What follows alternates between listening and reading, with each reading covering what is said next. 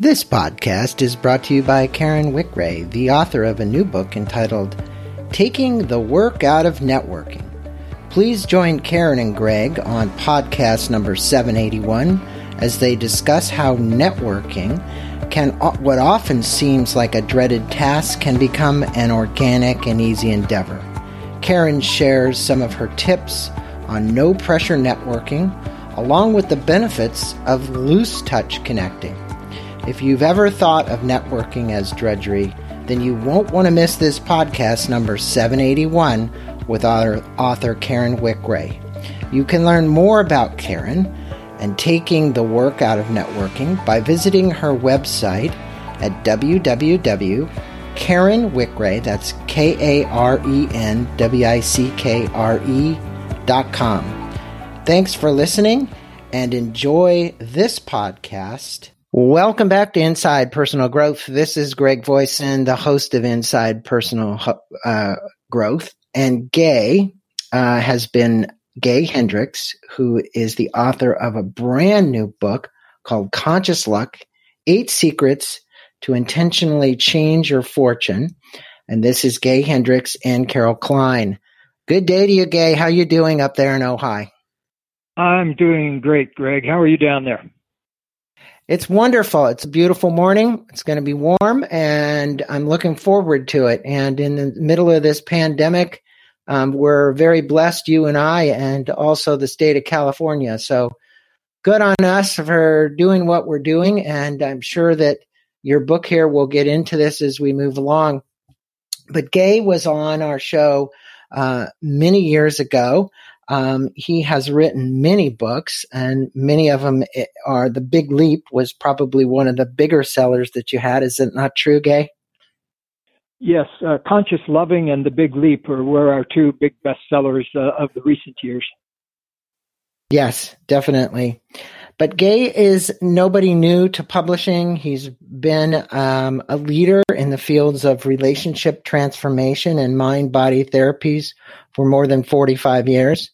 After he earned his PhD in counseling and psychology from Stanford, Gay served as a professor of counseling psychology at the University of Colorado for 21 years, then went on to found the Hendricks Institute, which offers seminars in North America, Asia, and Europe. Throughout his career, he has coached more than 800 executives, including top management at firms such as Dell, Hewlett-Packard, Motorola, and KLM. And as we said, he's written more than 40 books, and we talked about a few of them. He offers seminars worldwide and has appeared on more than 500 radio and television shows, including Oprah Winfrey Show, CNN, CNBC, 48 Hours, and others. So and you can find out more about the book that we're talking about at Conscious Luck, ConsciousLuca.com. You can also find out more about the Hendricks Institute at just Hendricks, HENDRICKS.com, and we will have links to those in our blog. And just for you who are listening up front here, if you order the book off of ConsciousLuck.com, there's a special offer to download the free Conscious Luck self-assessment tools and focus guide. So it'd be a good place to get the book. If you're going to go to Amazon, you're just going to get the book. But if you go to ConsciousLuck.com, you'll actually get more than the book. So, Gay, this book, I get a lot of books in here. First off, I want to thank you for the way that it's written. And that's what I want to talk about here. This book's evolved, and it had a very interesting trajectory between you and how you interfaced with Carol, and you went back and forth. And there's a whole backstory behind the book and how intent you were on completing it. Would you tell our listeners just literally how long this book has been in the making and why you were so intent on finally getting it completed? Yes, well, actually, I started thinking about this when I was 14 years old. I had an experience that I'll tell you about of seeing somebody do Conscious Luck right in front of my eyes. I was sitting next to a kid at a movie theater that I knew him a little bit, but I didn't know him well. and they were having a drawing for a wristwatch. And they had maybe 250 tickets in this goldfish bowl, and they had somebody drew it out. But before they'd had the drawing, this kid said to me, "Watch, I'm going to win." And they were drawing 3 prizes, and the top of them was a wristwatch. And so he ended up winning the first prize. And when he came back to his seat with the watch, I said, "How did you do that?" And he said, "Well, I just made up my mind one day many years ago. When I was a little kid," he said, I saw that there were some people lucky and some people not lucky. So I just decided to be one of the lucky ones."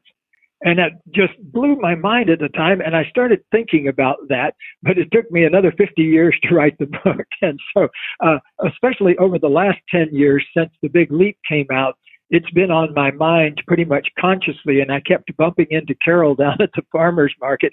And I'd kind of written the first half of it with the main ideas in it, but I hadn't gotten to the part where we do the exercises and things like that. And that happens to be what Carol's really good at. And so I struck up a conversation with her one day, and she ended up taking over the manuscript, and we bounced it back and forth for a year, and here it is. So I'm really glad to finally, after 50 some years, have it out into the world.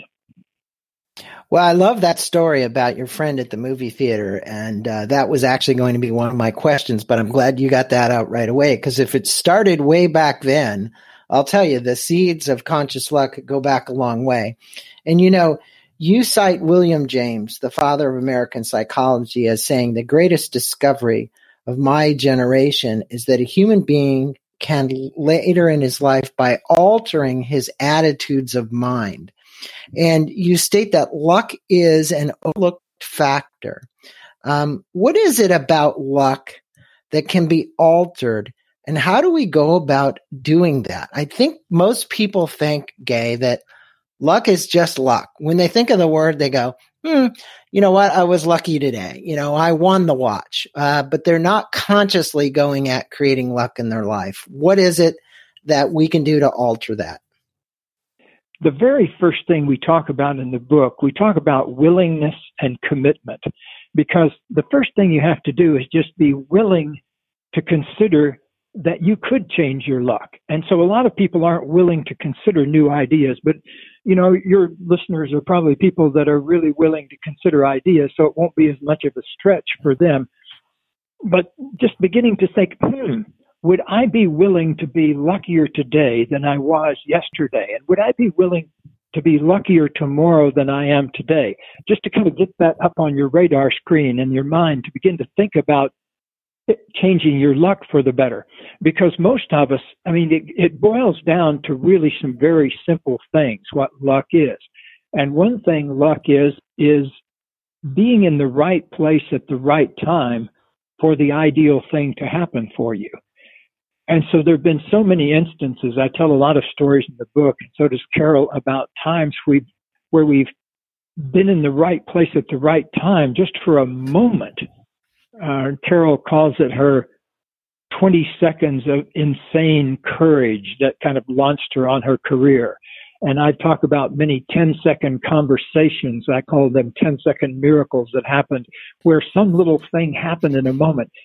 But if you think about that, people like Eckhart have written books like The Power of Now, and my friend Neil Donald Walsh has been writing books for many years, Conversations with God books, about finding that place within you that's the same, that's on the same wavelength as the rest of the universe, that's hooked into the creative power of the universe, that sense of being right here, right now, in the right place at the right time. Well, I think they're talking about the very same thing that I am, because if you think about it, you could, with one tiny thought, change your entire fortune by simply acknowledging that, yes, I am in the right place at the right time right now. Because so many people go around kind of frantically worried in their minds that they're not doing things right, that they're on the wrong track, and et cetera, and kind of wind themselves up in a grip of anxiety. But if you realize that you're always in the right place at the right time for the perfect thing to happen, if you can just make that one little mind shift, that can go a long way toward helping invite other people into you as an attractor field for luck. Well, and I think that comes down to awareness, and that's something that you're trying to do is let people know that as long as you can elevate your awareness about luck, because one of the first things that changes anything in anybody is not this is just by happenstance, but if I can create awareness that this is something consciously I can create in my life. And the focus of the book really are these 8 secrets that will allow the listeners to change their luck. And if you would briefly, I think it would be good to go through the 8 secrets to intentionally change it. We can get into them, deeper in this interview, but there are 8 things that you've identified and Carol have identified that are really going to change how lucky we are. So I thought we'd go through those. Yes, well, I touched on 1 or 2 of them, the idea of willingness and commitment. But let's start with a more formal moment of that, because wherever you are, wherever your listeners are at this moment, they can do something this very moment that will actually shift things for you in a more lucky direction. So think of the concept of commitment for a moment, and think of making a commitment. Just consider it for a moment. The commitment is, I commit to being luckier today than I was yesterday. And I commit to being luckier tomorrow than I was today. So just a simple shift of that. Find out if you can say that in your mind and feel good about it. In other words, does that resonate with you? So that's a good starting place. So we always say here release that, your person. Yeah. I think you're setting the intention and you're giving a commitment. And then you say the second one is to release your personal barriers to good fortune. We have all kinds of barriers, psychological barriers that we've been carrying for years. It's not just as easy to release it. We'll get into more questions about it, but that is one of the things that's like blocks good fortune, right? Is some of this stuff we've been carrying around, our barriers, right? That's right, Greg. Right. And a lot of people that will read Conscious Luck will have read its predecessor, The Big Leap. And the 2 things that I talk about that are really important from The Big Leap is that we all carry around an upper limit problem inside ourselves. That was the name I gave it, for this tendency that when things are going well, often something happens that causes us to sabotage the thing that's been going well and kind of knock ourselves back down to the same level we were at before. And I first started noticing this way back. I was overweight at the time, and I was trying to lose some weight. And my diet would go great for about 3 days, and then I'd do something to sabotage it. I'd binge out on pizza or something, and I'd gain the weight back. And so I was always on this yo-yo thing until I finally kind of got it handled. And so I've been in a good weight for many years now, but it was always a struggle for me. But it's the same in relationships too. My wife and I have been together now 40 years, and in the early days of our relationship, we noticed the upper limit problem a lot around the house. We'd get along great for a few days, and then one of us would pick a fight, or we'd get in an argument, or we'd disagree about something, and then we'd spin out into a couple of weeks of conflict before we got ourselves recentered and back on track again. And so I started to pay attention to this with my clients and ask them to kind of look at themselves. And that's the main thing we need to overcome in that's in that chapter of the book, is spotting our upper limits and finding out what's underneath them. And for most of us, it revolves around things we're scared about, fears that we have that we haven't explored. For many of us, it's a fear of unworthiness, or maybe it's a fear, like I don't deserve good fortune. Or for others, it's a sense of not wanting to outshine other people, a fear of outshining, that if I really let myself flourish in life, it would make other people feel bad. And so a lot of us or a fear of loss too. I think in these times, people are really anxious about loss, or they're anxious about change, and I think that, with the COVID-19 and all the fear that's been so abundant around, there's fear and love, right? And you've always been about love. And you've got to replace that emotion because it contracts you with love. And how would you rewrite this story so that we believe we're lucky? Because so many people out there that just really, they don't believe they are. And they've written a story and they're living the story of being unlucky. But there's got to be a way to rewrite the story. How would you suggest we rewrite the story? Well, you have to start every story exactly where you are. And like, for example, I tell a story in the book, and this gets into what's in chapter 3, Greg, which is your ability to transform shame and other negative and other emotions, other negative emotions that you carry around in your body, how to transform those into an attractor field for love. Love and luck and money and abundance and all the other good things of life. So I tell the story in the book of finding this kind of unexpected feeling of shame in my body when I was helping clean out my mother's house with my brother when I was, after my mother passed away some years ago. And I don't want to get into all the detail, but people can find the whole story in the book. But the main essence of the story is I found a sense of shame in my body that I hadn't realized, and I could kind of feel it in various places, but a lot down in my legs, and that really struck me as unusual. Since then, I've had other people say that perhaps because when we got shamed as kids, we also got spanked on our legs or whacked on I got whacked a lot on my legs and my bottom when I was a kid. And so maybe that's where I stored that. But, for most of us, we carry around things like fear down in our bellies with those butterflies, and we feel a sense of sadness in our chest. But that's where I happen to feel shame, was down in the lower part of my body. But what I realized also, I had this whole idea dawn on me that I didn't need to just leave that field planted with shame. I could take that crop out that was planted by something that happened a long time ago, and I could plant a new crop in there. And so I decided to rededicate this field of shame I felt inside me. I decided to rededicate it as an attractor field for luck.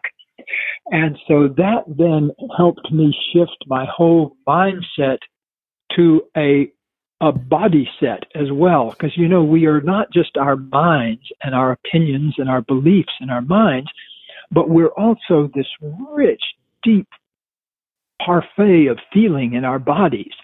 We have everything from compassion to rage to fear to exhilaration, all of it captured down in our deep body cells.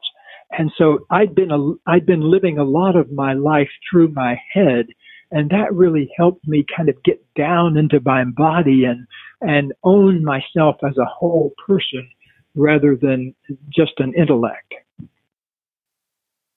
Well, one of the things that you do in the book, and I think some of our listeners are very aware of this, but you provide advice on tapping. I call it tapping. I think most people do, to get rid of the grips of the past. Can you tell the listeners about these exercises and why this can help them release these ties to things from the past that might be blocking their ability to get to conscious luck? In the book, it's on pages 44 and 45 for the listeners who are listening. But I think the technique is fascinating. I have not used it that much myself. Maybe I should. But you basically give some exercises in there, right? Yes, and I could even give a modified version of one that people can just listen to and kind of think about as we're going along now. But there are some really good ones in the book. That's one thing I love about working with St. Martin's Press, the wonderful publisher that we work with, Joel Fotinos. He has been so great about helping us make the book full of exercises as well as the concepts in it. So we wanted to make it incredibly practical. And so, but just if you think about it right now, think back through time and think about if you do feel any sense of unluckiness, think about when that may have been adopted in your life. When did that idea come upon you? And so when we do this in seminars, we have people actually draw a timeline back through time. And a person might stand up with the mic and say, well, I remember this moment when I got, a fellow did it recently at a seminar. He said, I got polio when I was 7 years old. This was back in the 1950s when polio was really a tremendously feared disease. And he spent a couple of years having to be in a iron lung kind of a thing and away from his peers and everything. And he developed this real whole body feeling of being, the universe was out to get him. He was the unluckiest person in the world. And yet, the amazing thing is that even that feeling, that deeply held feeling, that whole field can be rededicated once you become aware of it. Once you say, okay, I feel that. I can see where that feels in my body. So if you tap yourself just where you feel that in your body, like, for example, if you feel your sadness in your chest, just tap your chest for a moment and then say, point back to the past and say, that was then, and then tap yourself and say, this is now. It's a very simple thing to do, just to make a distinction between what's right now and what was back then. And so we have a number of things like that that are very simple things to do as you move through the book that you can use to actually, I always say, making that the longest journey in the world is that 12-inch journey from your head down to your heart. And those exercises in the book will help you make that journey from the intellectual ideas in the book down into how you feel them in your body. Yeah, it's really good that way because there are quite a few exercises in the books. And like you said, it's always good to apply something practical as you're reading. You know, in this segment of the book that we were just talking about deals with shame, you tell a personal story about manifesting $20 million for your Foundation for Conscious Living.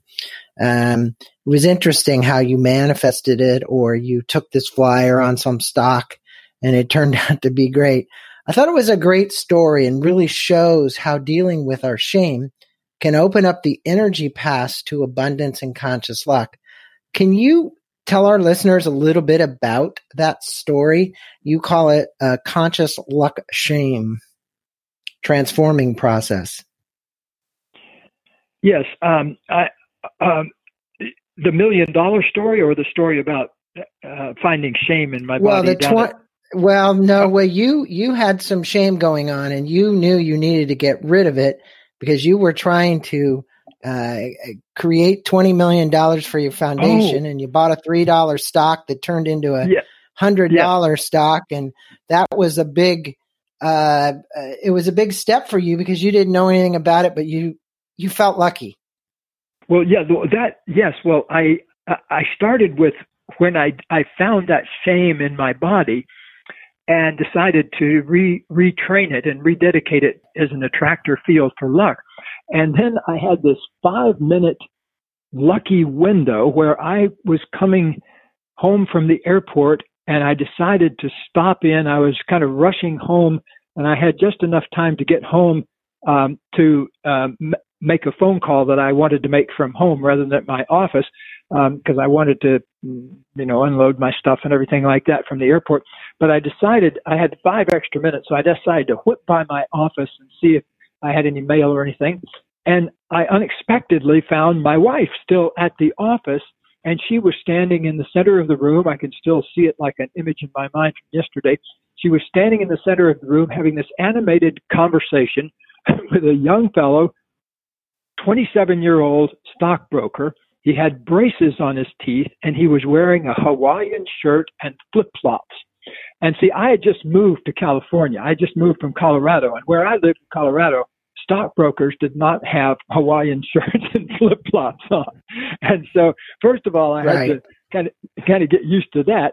But he was talking to my wife about buying 10,000 shares of a startup called Software.com. And Software.com didn't even make a thing. It just made some kind of an algorithm that made email work better, this new thing that was called email at the time. And so what did I know?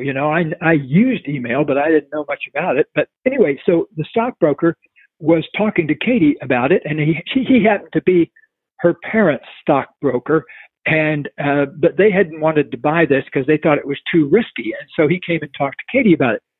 So I just happened to be in the office for 5 minutes, and during the hearing, the end of this tail end of the conversation, and I was frankly skeptical because of the fact that the guy's so young and, the flip-flops and everything. But Katie seemed very excited about it, and she said she really wanted to do it. And so they kind of turned to me, and I said, well, sure, okay. I have some trepidation, but yeah, go ahead if you feel strongly about it. So wind the clock now forward a couple of years. So basically we gave the guy $30,000 for the 10,000 shares of stock. And ultimately it ended up trading at $155 a stock at the very height of the dot-com boom. And we sold it along the way for somewhere around $100 a share, something like that. And so it turned into a big win for that 5 minutes of invested time. But I always use an example of being in the right place at the right time, because had I not been there, my wife might have tried to recreate the conversation later on at home, but I might have been more skeptical at the time. And so I had that experience another time too, Greg, and that was that we, and it actually contributed more to our foundation than the other one did. We have a neighbor up the hill named Bill Moses, a very wise, savvy financier kind of person, but he also loves to grow wine, and he makes wine, and he owns a winery, and but he's also very into natural beverages. And so he invited us to come up and taste a probiotic beverage called Kavita in his kitchen that a local lady named Chakra Earth Song had brewed up in her kitchen. And so we went up and we tasted this beverage, and it was absolutely delicious. It was a bubbly, low calorie beverage that was just this kombucha. Kind of sounds like kombucha. She was the kombucha queen. It's very like kombucha, but it's not made with mushrooms, and so it has lower alcohol content. And so, to make a long story short, we ended up investing in it based on that experience in his kitchen. And then Bill took it on turned it into a multi-million-dollar company, and we ended up selling it to Pepsi-Cola for north of $200 million. And so, oh my goodness. That moment in that kitchen saying yes to that beverage ended up, having a generous funding effect on our nonprofit foundation, and is continuing to do so. Wow, what a great story. Those are wonderful stories. Now, one of the things that you say, Gay, is that you advise the reader that luck chases worthy goals.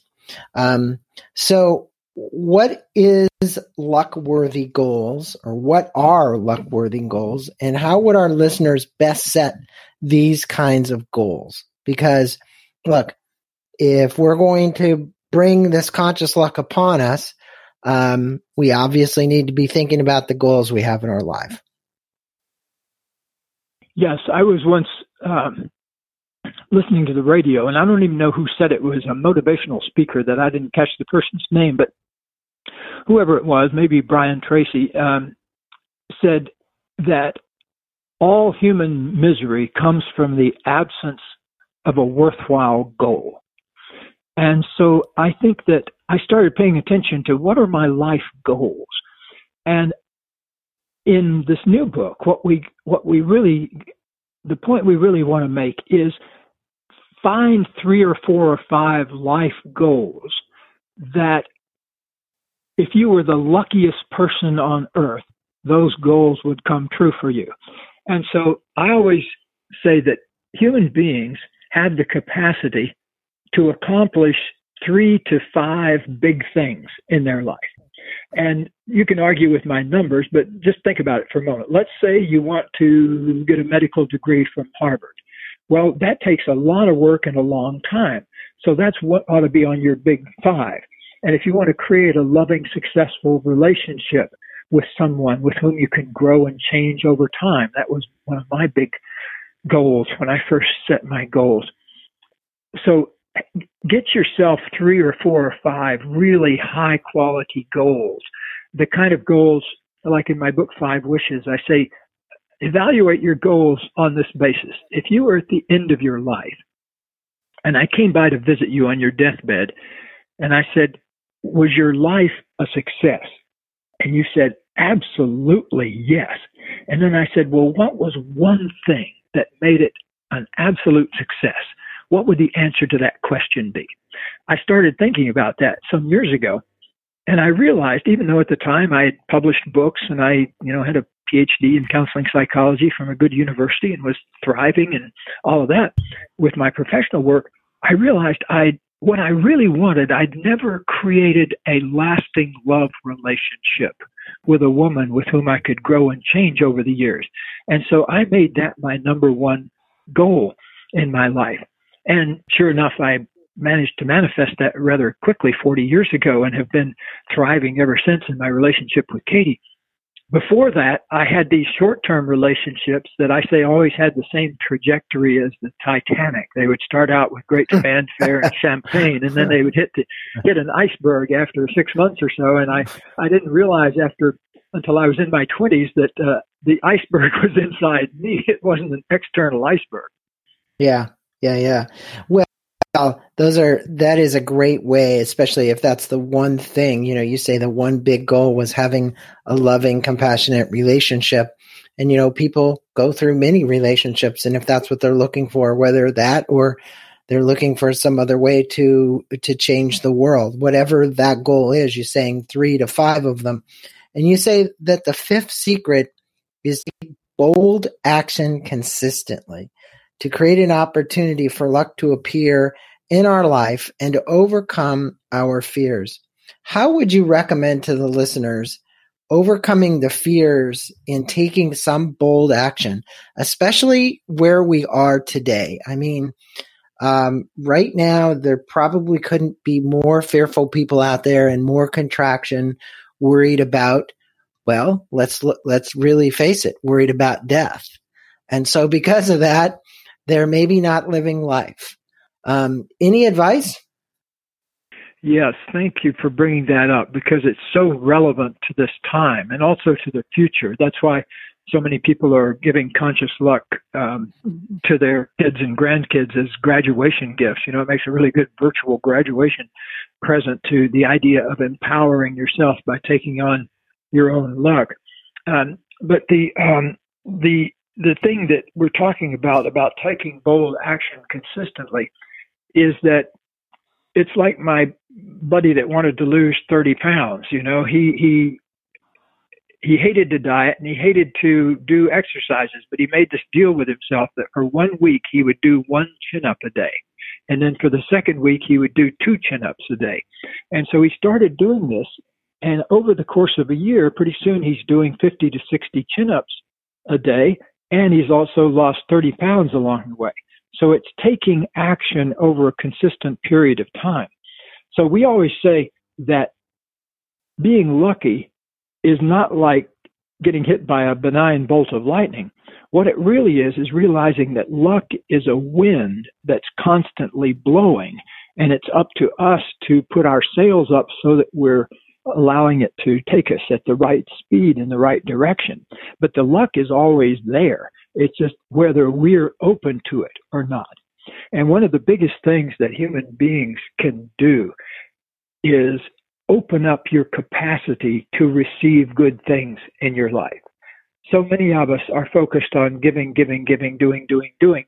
That phase of life is very important, but we also need to realize that we need to take an in-breath at the same time. We just can't breathe out all the time. We need to take an in-breath and let life in, let love in, let abundance in, open up our capacity for receiving good things. Well, these 8 secrets, and what I'm going to do for our listeners is we've covered 5 of them, but I have one parting question. But what I want to do is I want to repeat these for them, and then I want them to go to your website and pick up a copy of the book. So here they are in order. Commit to be a very lucky person. Release your personal barriers to good fortune. transform shame into a magnet for abundance, have luck-worthy goals, take bold action consistently, find your lucky tribe, learn to be at the right place at the right time, and the last one, practice radical gratitude and appreciation. Really, really great advice for people about bringing conscious luck into their life. And so, Gay, with that being said, what would you like to leave the listeners with regarding this new book? And probably one of, you can always say, well, which one is my best book? And I would say that based on what I know and what the time we are in right now, that this book is extremely timely and people should pay attention to this. What is it that you'd like to leave them with? Well, many people will be familiar with The Big Leap, and that was 10 years ago. And what I've been thinking about ever since is in this new book, Conscious Luck. What I really want to leave everybody with, though, is this idea that you can empower yourself to get luckier. You don't need to leave luck to chance.